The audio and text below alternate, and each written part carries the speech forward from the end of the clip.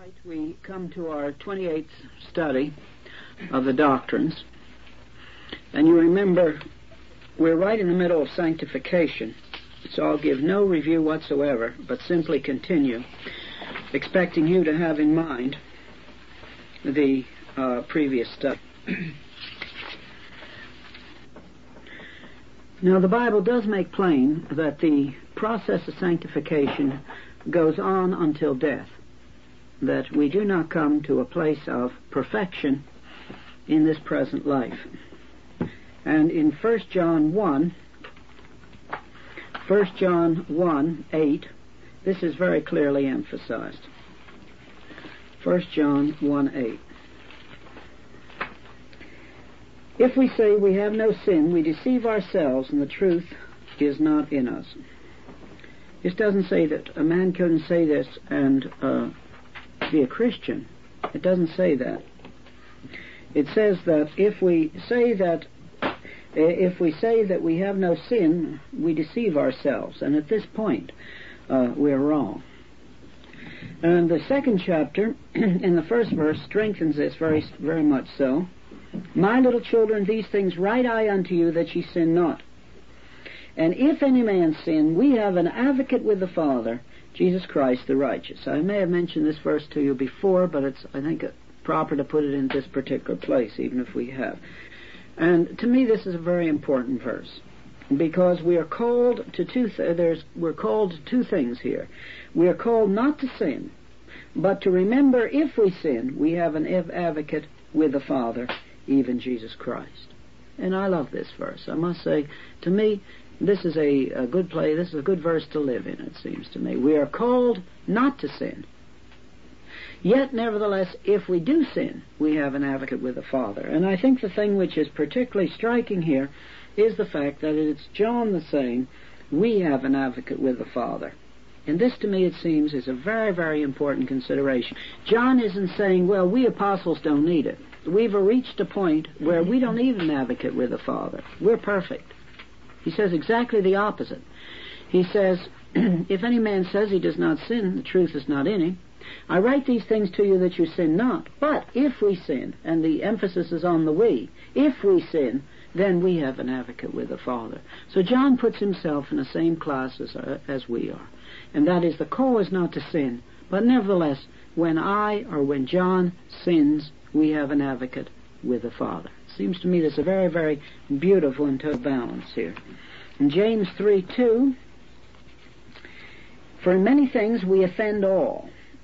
If any man offend not in word, the same is a perfect man, and able also to bridle the whole body. So the emphasis here is on our proneness to sin verbally.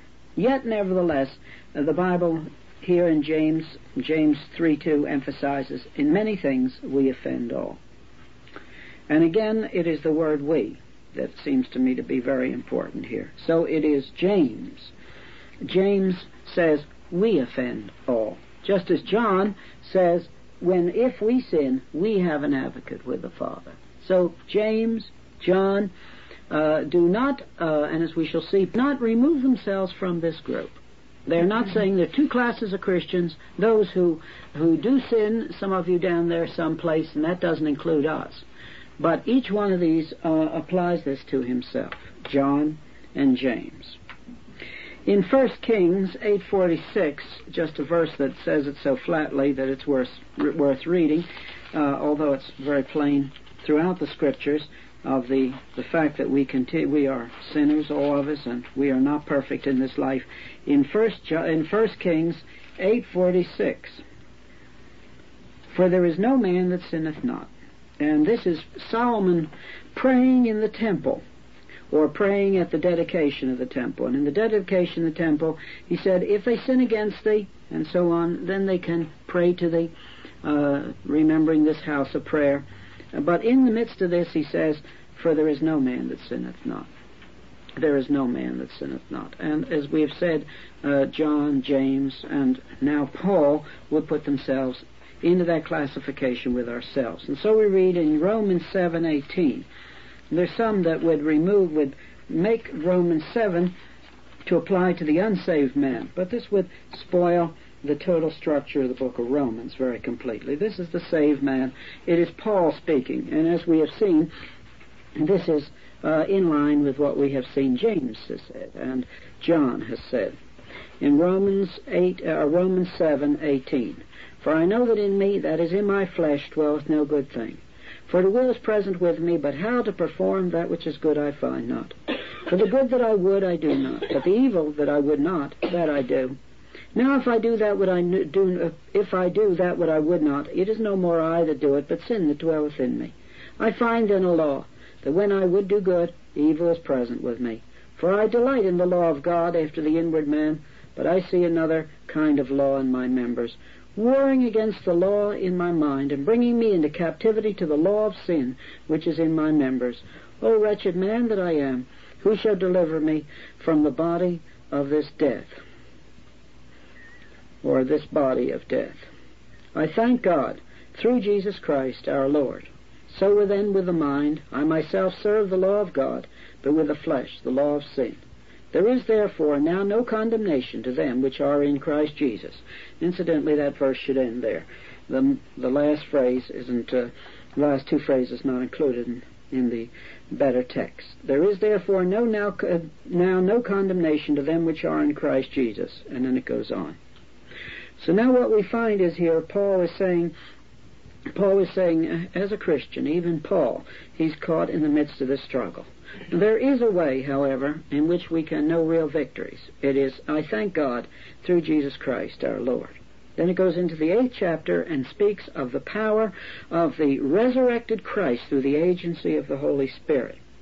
However, though we are introduced in the 8th chapter to the wonder of being able, as we shall see in a few moments now, drawing on the finished work of Christ through faith, yet nevertheless that does not stop the fact that Paul keeps himself in the situation where he would say, "O wretched man that I am." And this is where we must see that the Bible says what the Bible says. The Bible does not tell us that we're going to be perfect in this life. The Bible does not tell us we're going to be perfect in this life any more than the Bible tells us that we will be totally well physically in this life, for example. Something like this. We wait for the resurrection of the body.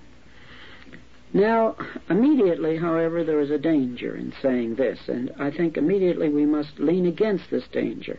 And that is when we begin to see that the Bible says that we're not perfect in this life, the danger is immediately then that we grow complacent towards sin and we begin to have a less than a perfect standard in our life. As though because the Bible says we're not going to be perfect in this life, it doesn't matter anymore. We can just coast. But the Bible allows us no such place. If you remember the 1 John passage, "I write these things to you that you sin not." This is the standard. And in Matthew 5:48, Christ gives us the standard, which is the only standard which the Christian dare keep in front of him. In Matthew 5:48, "Be ye therefore perfect, even as your Father which is in heaven is perfect." And so there is absolutely no standard except the standard of perfection. There is no standard except the standard of perfection. And immediately we ought to understand this. God demands perfection. God will always demand perfection. It's unthinkable to think of God writing to us, speaking to us and saying, "Well, just sin a little bit." Immediately this is completely out of line. There's only one thing God ever could say to us. That is, you must be perfect. You must be perfect. Now, consequently, we find that there are these two elements in the teaching of the Bible in regard to our Christian life. It is not held out to us that we are going to be perfect in this life, and John and James and Paul take their place also here. And yet, nevertheless, the Christian standard is never less than perfection. We're never to be satisfied with less than perfection. We're to ask the Holy Spirit to make us sensitive so that we will be troubled with less than perfection. Perfection is our standard, even though the Bible does tell us that we're not going to arrive to the level of perfection in this present life. Now, therefore, you must be careful not to let either side go of this. The Bible does not say you're going to be perfect, And therefore, consequently, as you look at your own life, you're not to be cast down to utter despair when you find you're less than perfect. Yet, nevertheless, the standard is perfection, and we are to be sorry and repentant and bring our lives under the blood of Christ afresh when we find sin in our lives. And this is the Christian life. To speak of it in the 20th century terminology, there's a certain tension here, which is proper and right in this present life. That tension will not be there at the time of the resurrection of our body, but it's there now. Not perfect. This is the realistic statement the Bible gives us. Yet, nevertheless, the standard is perfection. Not to sin, and yet when we do sin, we have an advocate with the Father.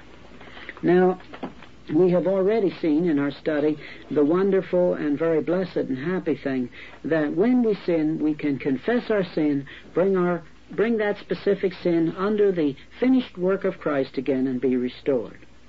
And so consequently, we should be very thankful again as we see the standard is perfection, that when I sin, I can bring that specific sin under the blood of Christ, and I know it is forgiven on the basis of the promise of God, and I can go on. You remember we've already dealt with that.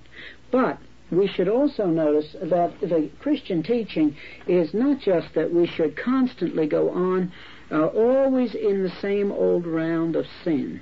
That's a different thing. That's a different thing. The Bible says that we're not going to be perfect in this life, and yet the standard is perfection. The Bible says, yes, when you sin, you can confess that specific sin and be forgiven. And yet the Christian life is held out in the Word of God is not just a constant cycle of the same old sins, even with them forgiven and with no ground gained. It's quite something different. The Bible does emphasize that there is to be a substantial victory in the present life. There is to be gain. There is to be progress in the Christian life. And in Ephesians 4:12 and 13, Ephesians 4:12 and 13,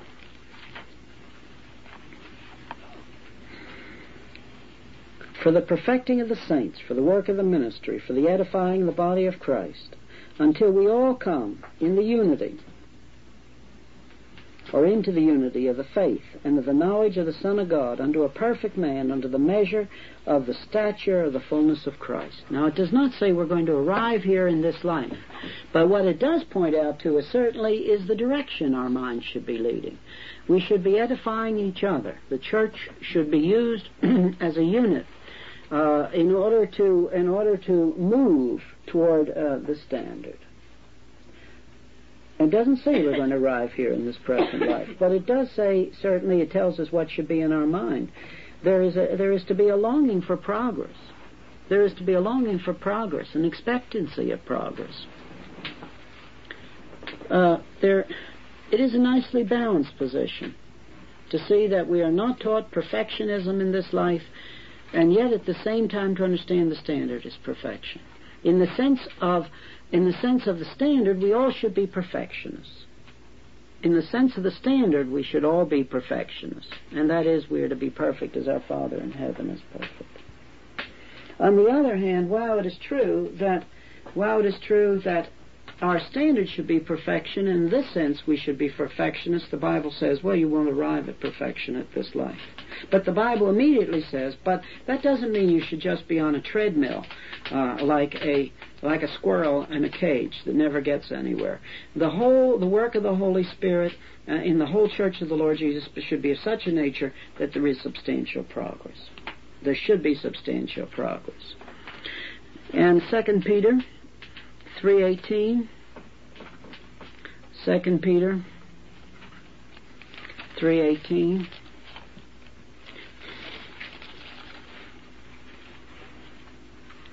but grow in grace and in the knowledge of our Lord and Savior, Jesus Christ.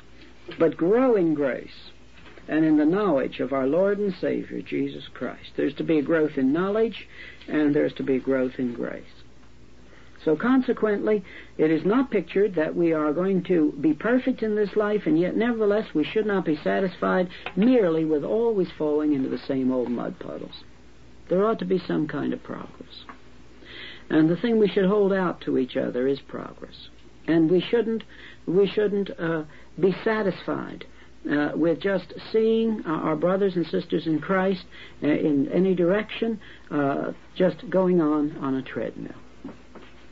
There should be a real, substantial gain in the present life.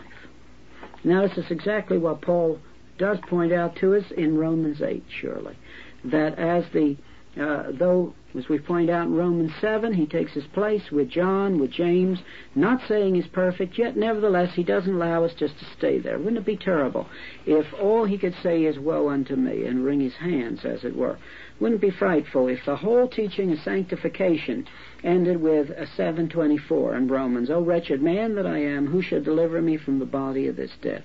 That would be a hopeless, awful sort of place to be left. But it isn't this. We are swept on, I thank God, through Jesus Christ our Lord. And then he goes on into Romans 8.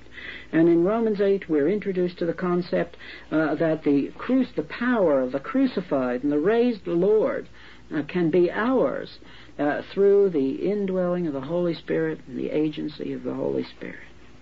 I don't want to do all that too much here in this series of lectures, but nevertheless it must be in our mind. There is to be a substantial gain. A substantial gain. So now then, perfectionism as far as the standard being perfection. Yet understanding we're not going to be perfect in this life. Yet being called on to move and not always be running on ice. How can we move? How can we move? Certainly any of us that are honest as Christians must acknowledge all too often we fall into the same old ditch. And we've said happily we can confess the sin as many times as we need to, call it sin, bring it under the shed blood of Christ and be forgiven. But how do we begin to make progress in these areas where we always fall? Because surely we would find if we wrote down our sins that all very often each one of us have a pattern of sin. We tend to have a pattern. It isn't the same always with every individual, but the individual would tend to have a pattern of sin. And how do we manage to begin to move? And here it seems to me is what we must learn in the Christian life. The Christian life is not some way of screwing up my own character in such a way as to be able to do better tomorrow. If you notice in this Romans passage, it's, I thank God through Jesus Christ our Lord. The vision is, as it's given here, is not that after I'm a Christian I have special character. It isn't that I have strengthened myself so that I can begin to run on the ice, so that I can begin to pull myself up with my bootstraps, so that I cease to fall always into the same old mud puddle. It just isn't this way. It is through Jesus Christ our Lord. That just as we're justified through faith in Christ, so we are called to live through faith in Christ. And so in Romans 6, 1 through 11, we're given this very strongly. In Romans 6, 1 through 11. And this, the key is given to us here. The key of how to begin to not always fall into the same old mud puddles, of how to begin to make progress, of how to begin to have the Christian life happily, yes, to be able to be forgiven when I sin the same sin again, but not always just sinning the same old sins. And so we read here, what shall we say then? Shall we continue in sin that grace may abound? You notice, the Scripture always is like this. The Scripture, these things I write to you, little children, that ye sin not. The call is not to sin. It isn't. We're not given excuses that because we're not going to be perfect, therefore it doesn't matter. It's quite contrary. What shall we say then? Shall we continue in sin that grace may abound? God forbid. How shall we that are dead to sin live any longer therein? I think I'll read you the Greek tenses rather than the King James translation. It'll have more strength. In the second verse, God forbid, how shall we, because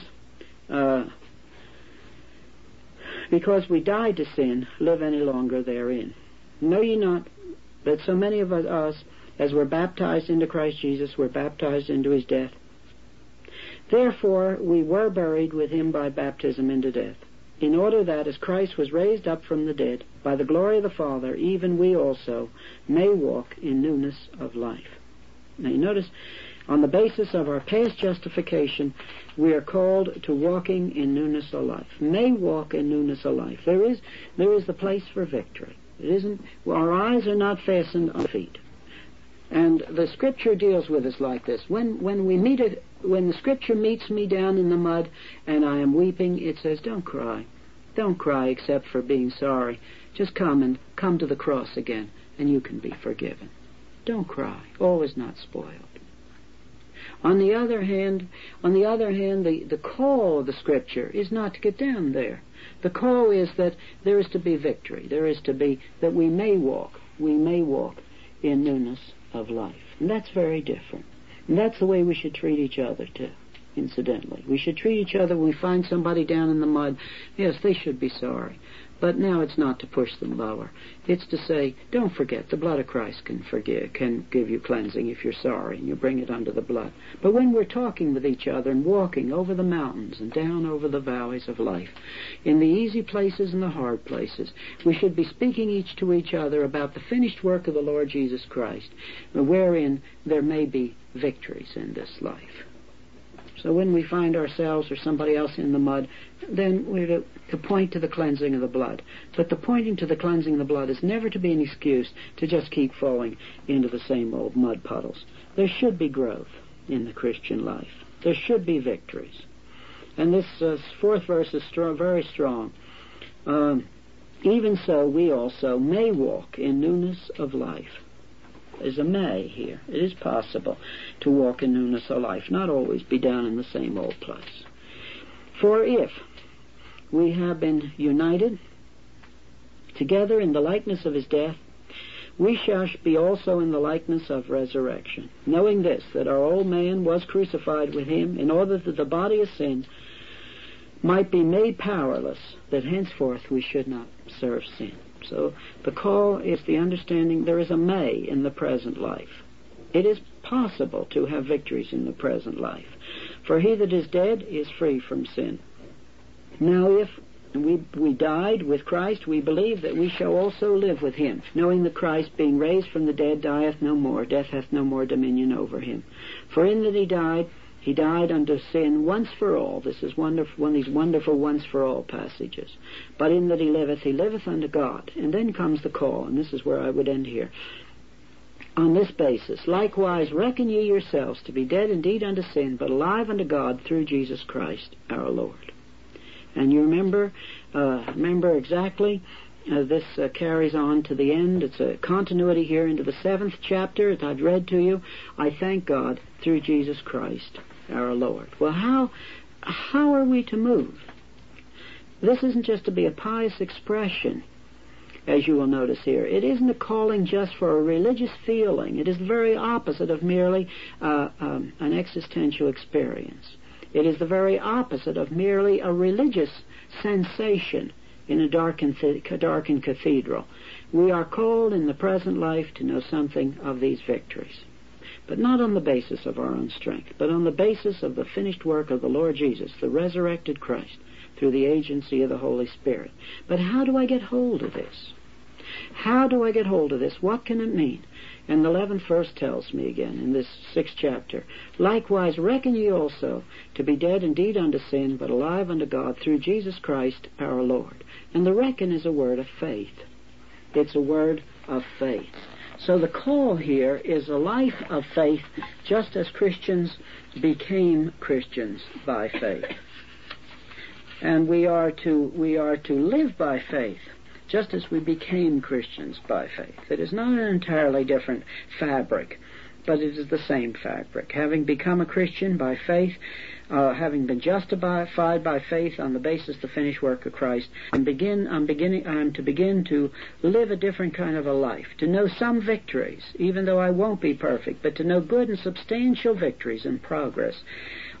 Once again now, the same way as I was justified, and that is on the basis of the finished work of Christ through faith. I thank God through Jesus Christ our Lord. Reckon ye yourselves. Reckon ye yourselves. We should be partakers of the power of Christ's life. that henceforth we should not serve sin. So we must always say the two things quickly, with no period in between them. No, the Bible doesn't say we're going to be perfect in this life. Yes, the Bible says that we should know victories, and we should not serve sin. Now the Bible tells us that we have a communication with the whole Trinity through the agency of the Holy Spirit in 2 Corinthians 13:14. 2 Corinthians 13:14. The grace of our Lord Jesus Christ, the love of God the Father, and the communion of the Holy Spirit be with you all. Amen. Now, the text doesn't say God the Father, it says God, but it obviously is God the Father. The word communion here is really a sense of communication. So we're told here is the whole Trinity, and the sense of our being indwelt by the Holy Spirit, as we've already talked about, being indwelt by the Holy Spirit is not to be a theoretical thing. It is to be an abstraction. It isn't to be a merely doctrinal thing. There is to be communion with the whole Trinity through the agency of the indwelling Holy Spirit. Now, at this particular place, I would remind you of our previous doctrinal studies in this series on the new relationship we have. That when we've accepted Christ as our Savior, we're not just justified, but we have a new relationship. That we stand immediately in a personal relationship to each of the three members of the Trinity. And the Bible never pictures our relationship with God as mechanical. There's no room for a mechanical relationship with God. God will not accept a mechanical relationship from us. God is personal, and we are created in His image. So there is to be no mechanical relationship at all. And there is to be a legal relationship. This is perfectly true, because God has a character, and we must be justified before we can come to Him.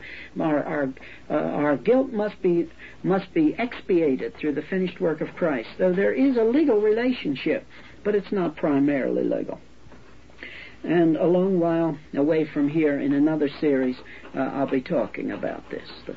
The fact that it's never mechanical and not primarily legal, although there are legal aspects, but it's to be personal. A personal relationship with God the Father, God the Son, and God the Holy Spirit. There is a legal place, a legal circle, but the call is not finally to a legal relationship. The call finally is to a personal relationship. Now then, here I am. I am Francis Schaeffer. If I have accepted Christ as my Savior sometime in the past, whether it is a long time ago, as in my case is longer ago, a shorter time ago, as with some of you, and if somebody only would accept Christ as his Savior, had accepted Christ as Savior in this lesson tonight, maybe it's only 2 minutes ago, let us say. But nevertheless, I am justified in the past. And then Francis Schaeffer is justified in the past. God the Father is his Father. He's united with Christ, and he is indwelt by the Holy Spirit. And this relationship is spoken to me in the Bible, absolutely. And it is given to me as a statement of fact. And it is told to me that this relationship with God is personal, and it's a vital relationship. It's a vital relationship. The Bible tells us that this threefold relationship with the Father, Son, and Holy Spirit is a present fact. And it tells us this fact just as much as it tells us the fact of justification, or the fact that if I have accepted Christ as my Savior, I will be in heaven. And it says this just as flatly. Do you believe, those of you who are here in this room, or who will be listening to these studies on the tape, do you believe really that having accepted Christ as your Savior, that you are a child of God? Do you believe this? Do you believe it? Because the Bible gives this as a fact. Just as it says, if you have accepted Jesus as your Savior, you will be in heaven. There's no distinction here, in the sense that it tells you both. It tells you both.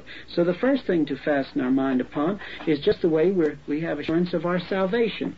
We can have assurance of our salvation because God makes us a promise. He that believeth on the Son has everlasting life. This is a promise. If I have accepted Christ, I have everlasting life. God says so.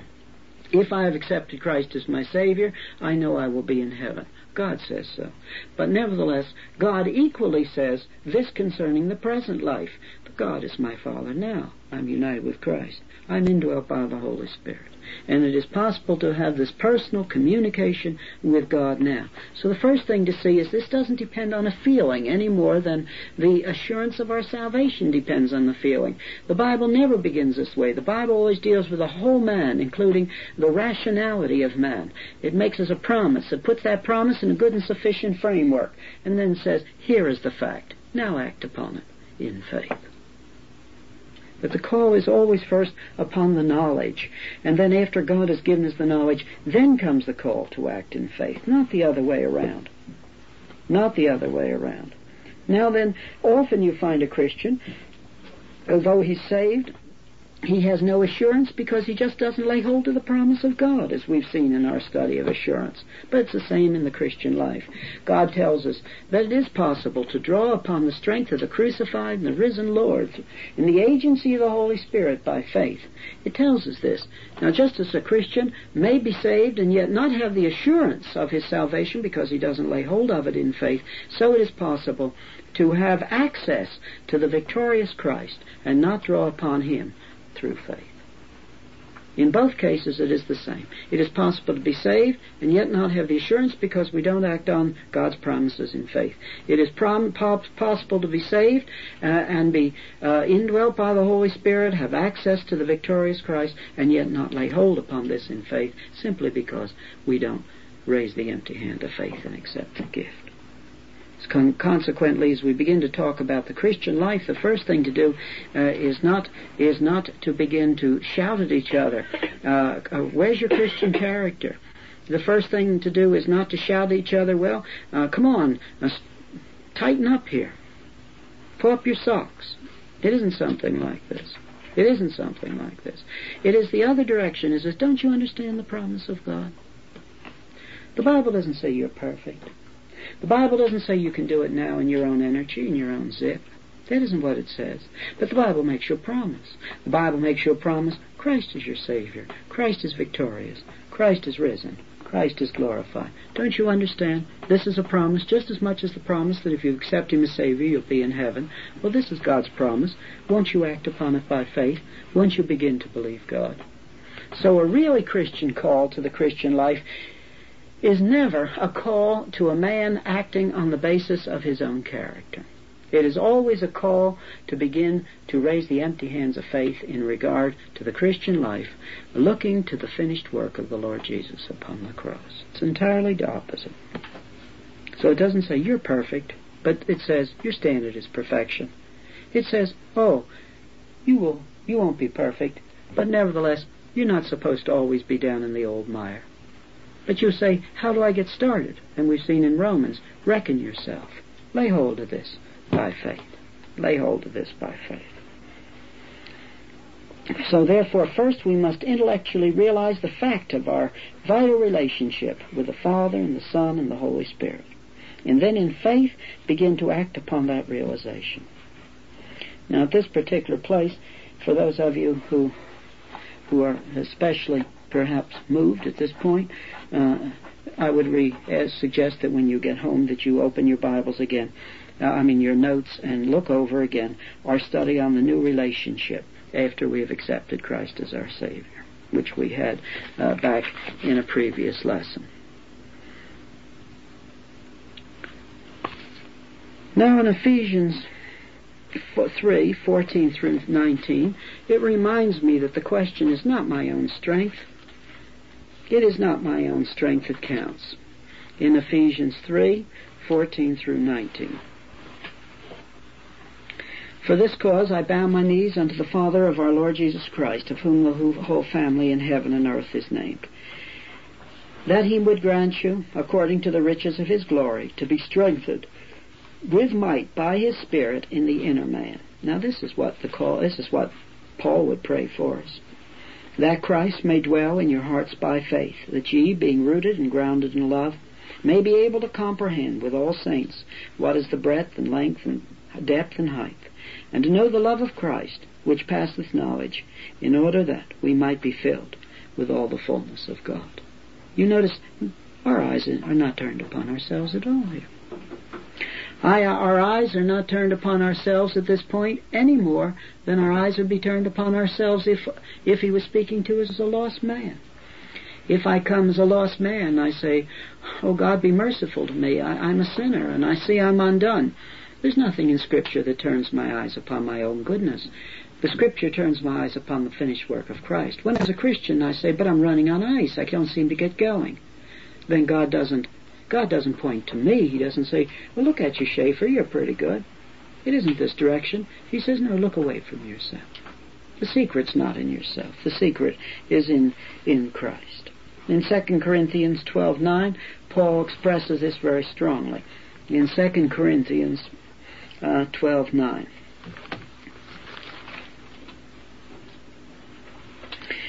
"And he said unto me, My grace is sufficient for thee, for my strength is made perfect in weakness. Most gladly, therefore, will I rather glory in my infirmities, that the power of Christ may rest upon me." And that's a beautiful word. A beautiful word. And this is for, regardless of what he's speaking about just before this in the context, this is for all the Christian life. It's in everything.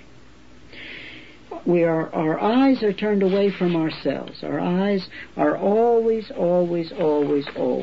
in the Scripture turned objectively away from myself. It is my eyes are always turned away from myself to the finished work of Christ.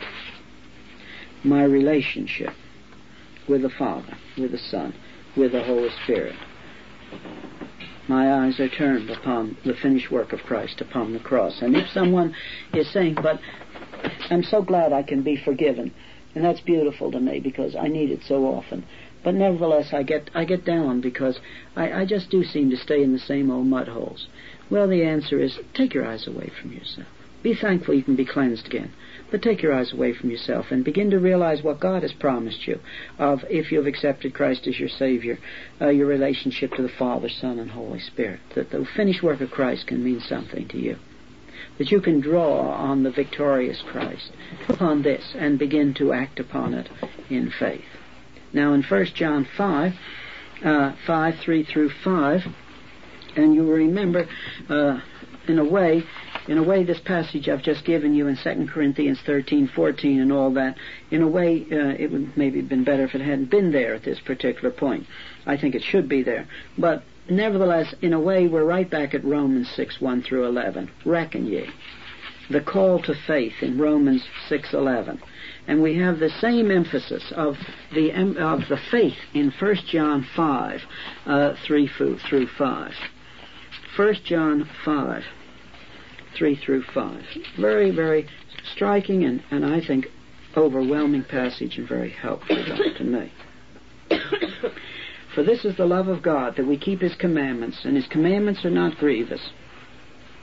For whosoever is born of God overcometh the world, and this is the victory that overcometh the world, our faith. Who is he that overcometh the world, but he that believeth that Jesus is the Son of God?" Now, I've told some of you before, but I'd mention it again, that there were years when I never preached on John 5:3 after I was in the ministry, because I didn't understand it. I just didn't understand it. Nobody had ever taught me to understand it. In all my study, nobody had ever taught me. And I read this thing, and this is the love of God, that we keep His commandments, and His commandments are not grievous. And I just came to a dead end because I found His commandments very grievous. I found they were grievous in the morning, and then they were grievous in the afternoon, and after that they were grievous at night, because I kept breaking them. And it was just a constant tripping up herb, as it were. And as a pastor, as a younger pastor, one who wasn't so younger either, I just had a problem with this, because nobody had pointed out to me that the solution is immediately in the next verse. And I'd never seen it for myself. And then one day it came to me in my own struggle since I've been in Europe, and it was like turning on a great light to me. "For whosoever is born of God overcometh the world, and this is the victory that overcometh the world, our faith." That's the secret. And it is not faith in a vacuum. But who is he that overcometh the world?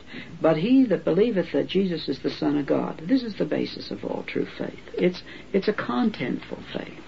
It's a faith of who Jesus is, and then Jesus' finished work.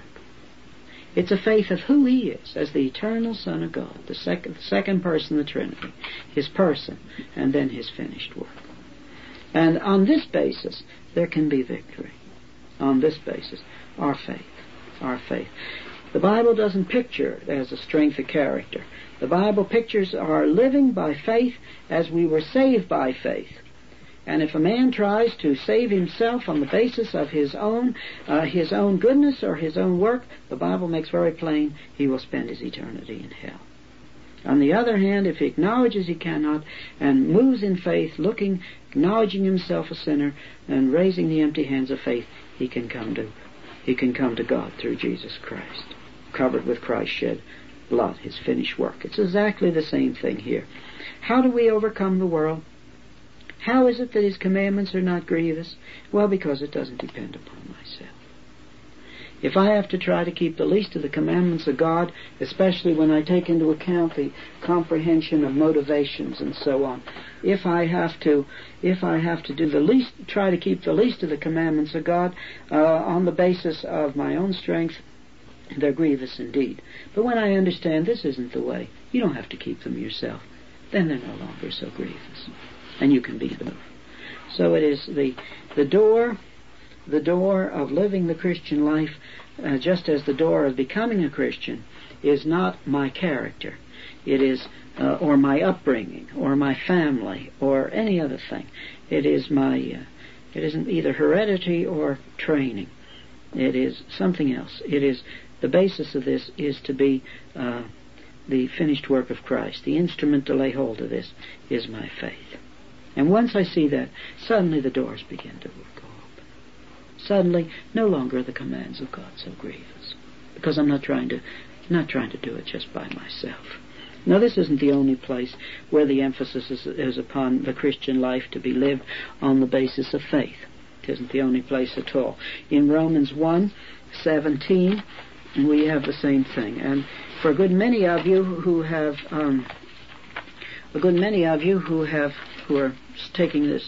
doing this doctrinal studies, you have already studied the book of Romans.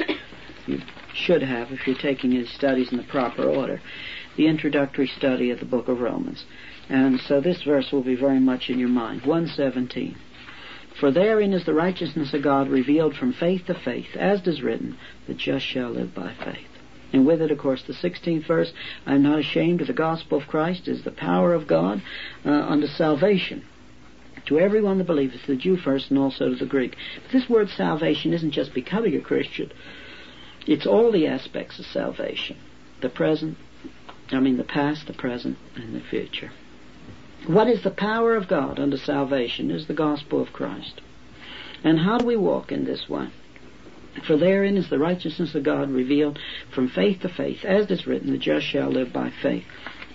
This does not say just that we become a Christian this way, but it's the way we are to live. Just if we became a Christian this way, we are to walk this way. It isn't just that you become a Christian by faith, but the just shall live by faith. It isn't that you're just justified by faith on the basis of the finished work of Christ, but being justified, the justified ones shall live by faith. Shall live by faith. And in 5:2, where he begins to deal with the Christian life, because this is in the book of Romans, he begins to deal with the Christian life in the 5th chapter, by whom, that is through the Lord Jesus Christ, by whom also we have access by faith into this grace wherein we stand, and rejoice in hope of the glory of God. How do we have the access? By faith.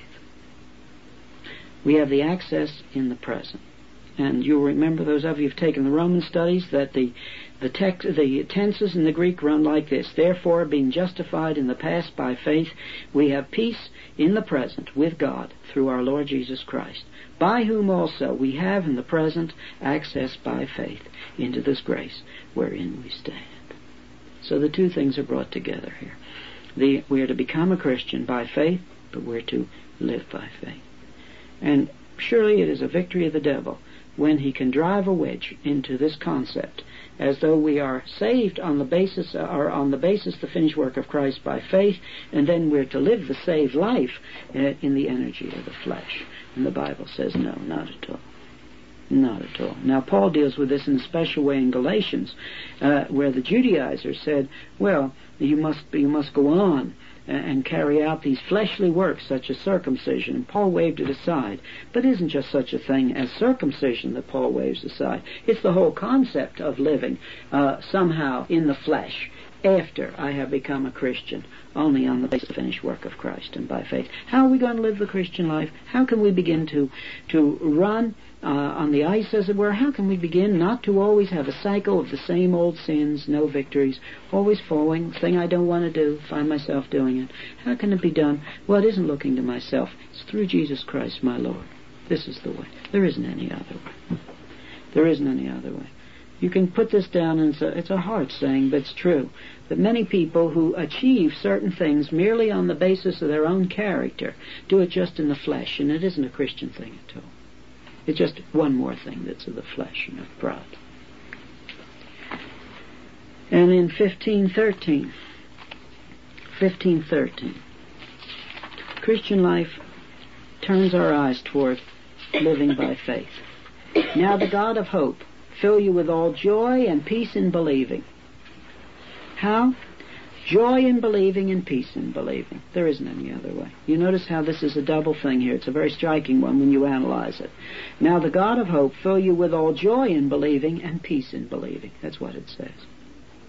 That's the way there's to be joy and peace in the Christian life. In Ephesians 6:16, Ephesians 6:16,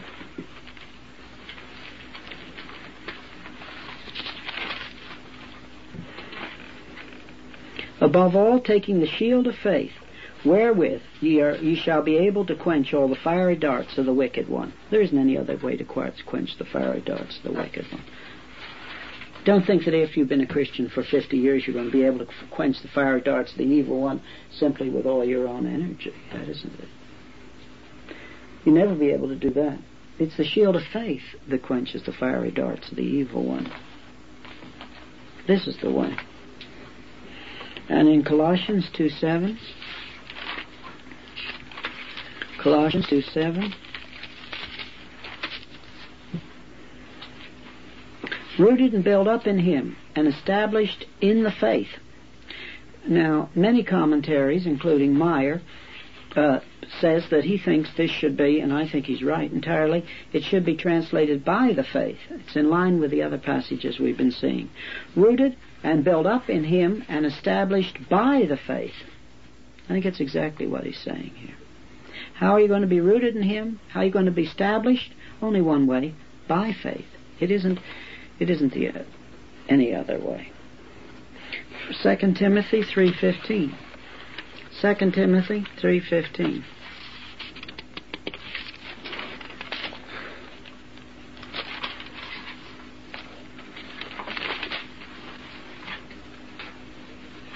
And from a child thou hast known the Holy Scriptures, which are able to make thee wise unto salvation through faith, which is in Christ Jesus. Now this word salvation here surely is more than merely becoming a Christian. Addressed as it is to Timothy, the young pastor here, it certainly is the same sense as Paul uses salvation in the first part of the book of Romans, and that is the present salvation. How? Unto salvation through faith, which is in Christ Jesus. This is the way.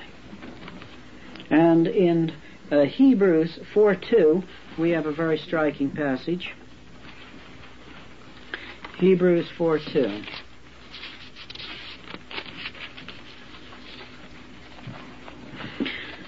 For unto us was the gospel preached as well as unto them. But the word preached did not profit them, not being mixed with faith in them which heard it. Now, this probably is speaking of justification, one might say, but it doesn't matter, because the way it pictures it here is very helpful in the whole life of faith. Because it's the best way to read this is like this. For unto us was the gospel preached as well as unto them. But the word of hearing did not profit them, because they were not united by faith, and then so on. In other words, what it's picturing to us here is that it is faith that links us to the promises, and it's faith that links us to the power. Just as it's faith that links us to justification. We can hear Christ died upon the cross, and his death is sufficient for you. And we can hear this and be deeply moved, and we can comprehend something. But as it says here concerning the Old Testament Jews, it doesn't do them any good unless they were linked to it by faith. And that's the way it is to all the promises of God, and specifically the way it is to what we're talking about now, and that is the Christian life. We must be linked to the promises by faith. And so I would just picture it like this. I would picture that here you have, and for those of you listening on tape, I'm making a circle with one finger. And here is myself. I am this circle. And then here are the promises of God, and it's another circle. And there are two solid circles now, and there's no way for them to be tied together. No way at all. Two solid circles. You can think of it, instead of my fingers, which could be opened, you could think of it as two iron circles or two brass circles off a carousel, if you ever got yourself a brass circle off a carousel. And here are two circles that you can't get them together. You can push as hard as you want. Nothing happens. But if you take a third ring and link them together, they're linked together. Now that's exactly what faith does to us. We hear here am I, and then I hear the promises of God. But how do these things become real to me? How are they linked to me? Only one way. They're linked to me by faith. So when I believe God at any of the promises, any of the points of promises, not just believe God into the void, but when I believe God at any point of his promise to me in his word, then it is like a third link that just snaps together over myself and the promise of God and ties me to it. Now that's exactly the picture here in the book of Hebrews that we have just seen, and it is the biblical picture of the usage of faith. I must hear the promise of God, because faith isn't enough in self. It isn't just Kierkegaard's jump into the void. I hear the promise of God, but what does it mean to me? Nothing. Nothing, unless I'm linked to it by faith. Now that's true for a man becoming a Christian, but it's also true in the place where we're struggling with and thinking of the present time, and that is the Christian life. Do you hear these promises of God? Do you hear the promise that Christ is victorious, Christ is ascended into heaven, and Christ is glorified? Do you hear that it's possible to have victories through Jesus Christ our Lord? Do you hear that it's possible, as we read in Romans 7, in the 7, beginning of, and in 8, the beginning of 8, that it's possible to know something of the power of the crucified, raised Christ in your present life, so you don't always go sloughing through the same old mud puddles? Do you hear this? What does it mean to you? Nothing. Not a thing if you just hear it and walk away. But as soon as you believe the promises of God, you raise the empty hands of faith, then it's like this third ring that comes and snaps you together with the promise of God. And then something occurs. Then comes forth the fruit and the promise and the blessing. So in understanding how to begin living the Christian life and to live the Christian life, it's wonderful that once I sin, I can bring that sin under the shed blood and be forgiven. But I'm not always supposed to just slough through the same old mud. But how do I get going? Well, on the basis of the finished work of Christ, I believe the promises of God. This is the point. In 1 Peter 1:5, the same thing. 1 Peter 1:5. Who are kept by the power of God through faith unto salvation, ready to be revealed in the last time. This says you're kept all the way to the end. But it's the same thing again, through faith. Kept by the power of God through faith. Here it's a very special kind of thought carried right to the end. But it's also true of all the parts. How is there to be the power of God unto me? Through faith. It isn't mechanical. It isn't mechanical. In Revelation 12:10 and 11, a very, very striking passage. Revelation 12:10 and 11.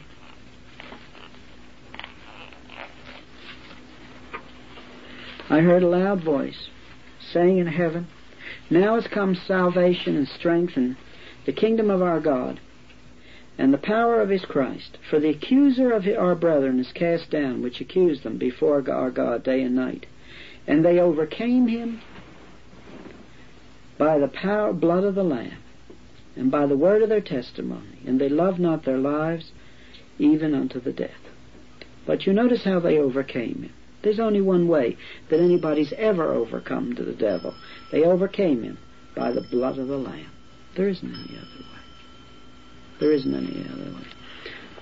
The Bible does not say, now you're a Christian, now go ahead, and aren't you strong? Flex your muscles. Boy, look at you. Aren't you terrific? That isn't what the Bible says. The Bible says, how were you saved in the first place? Through looking unto the finished work of Christ and accepting it through faith. The same thing is true now. How are you going to live the Christian life? You got to live it the same way. Don't look to yourself. If you look to yourself and you say, I've made it, just sure as you live, you're flat in your face again. And somebody has to begin poking the mud out of your eyes. It isn't this way. Do you want to know something of overcoming the devil in those temptations wherein you have your special weakness? There's only one way. It's by the blood of the Lamb, through faith. Now at this particular point, though you'll hear it again in the next series of studies, I would give you here 5 areas of ignorance. 5 areas of ignorance whereby Christians often are ignorant as to how to live the Christian life. 5 areas of ignorance, of things they are not told, and therefore, not knowing it, they cannot act upon it. Because in the Christian faith, it's always the same way. You are told something, and then you can act on it on faith. You must be told it first. 5 areas of ignorance. 1, many Christians are taught how to be justified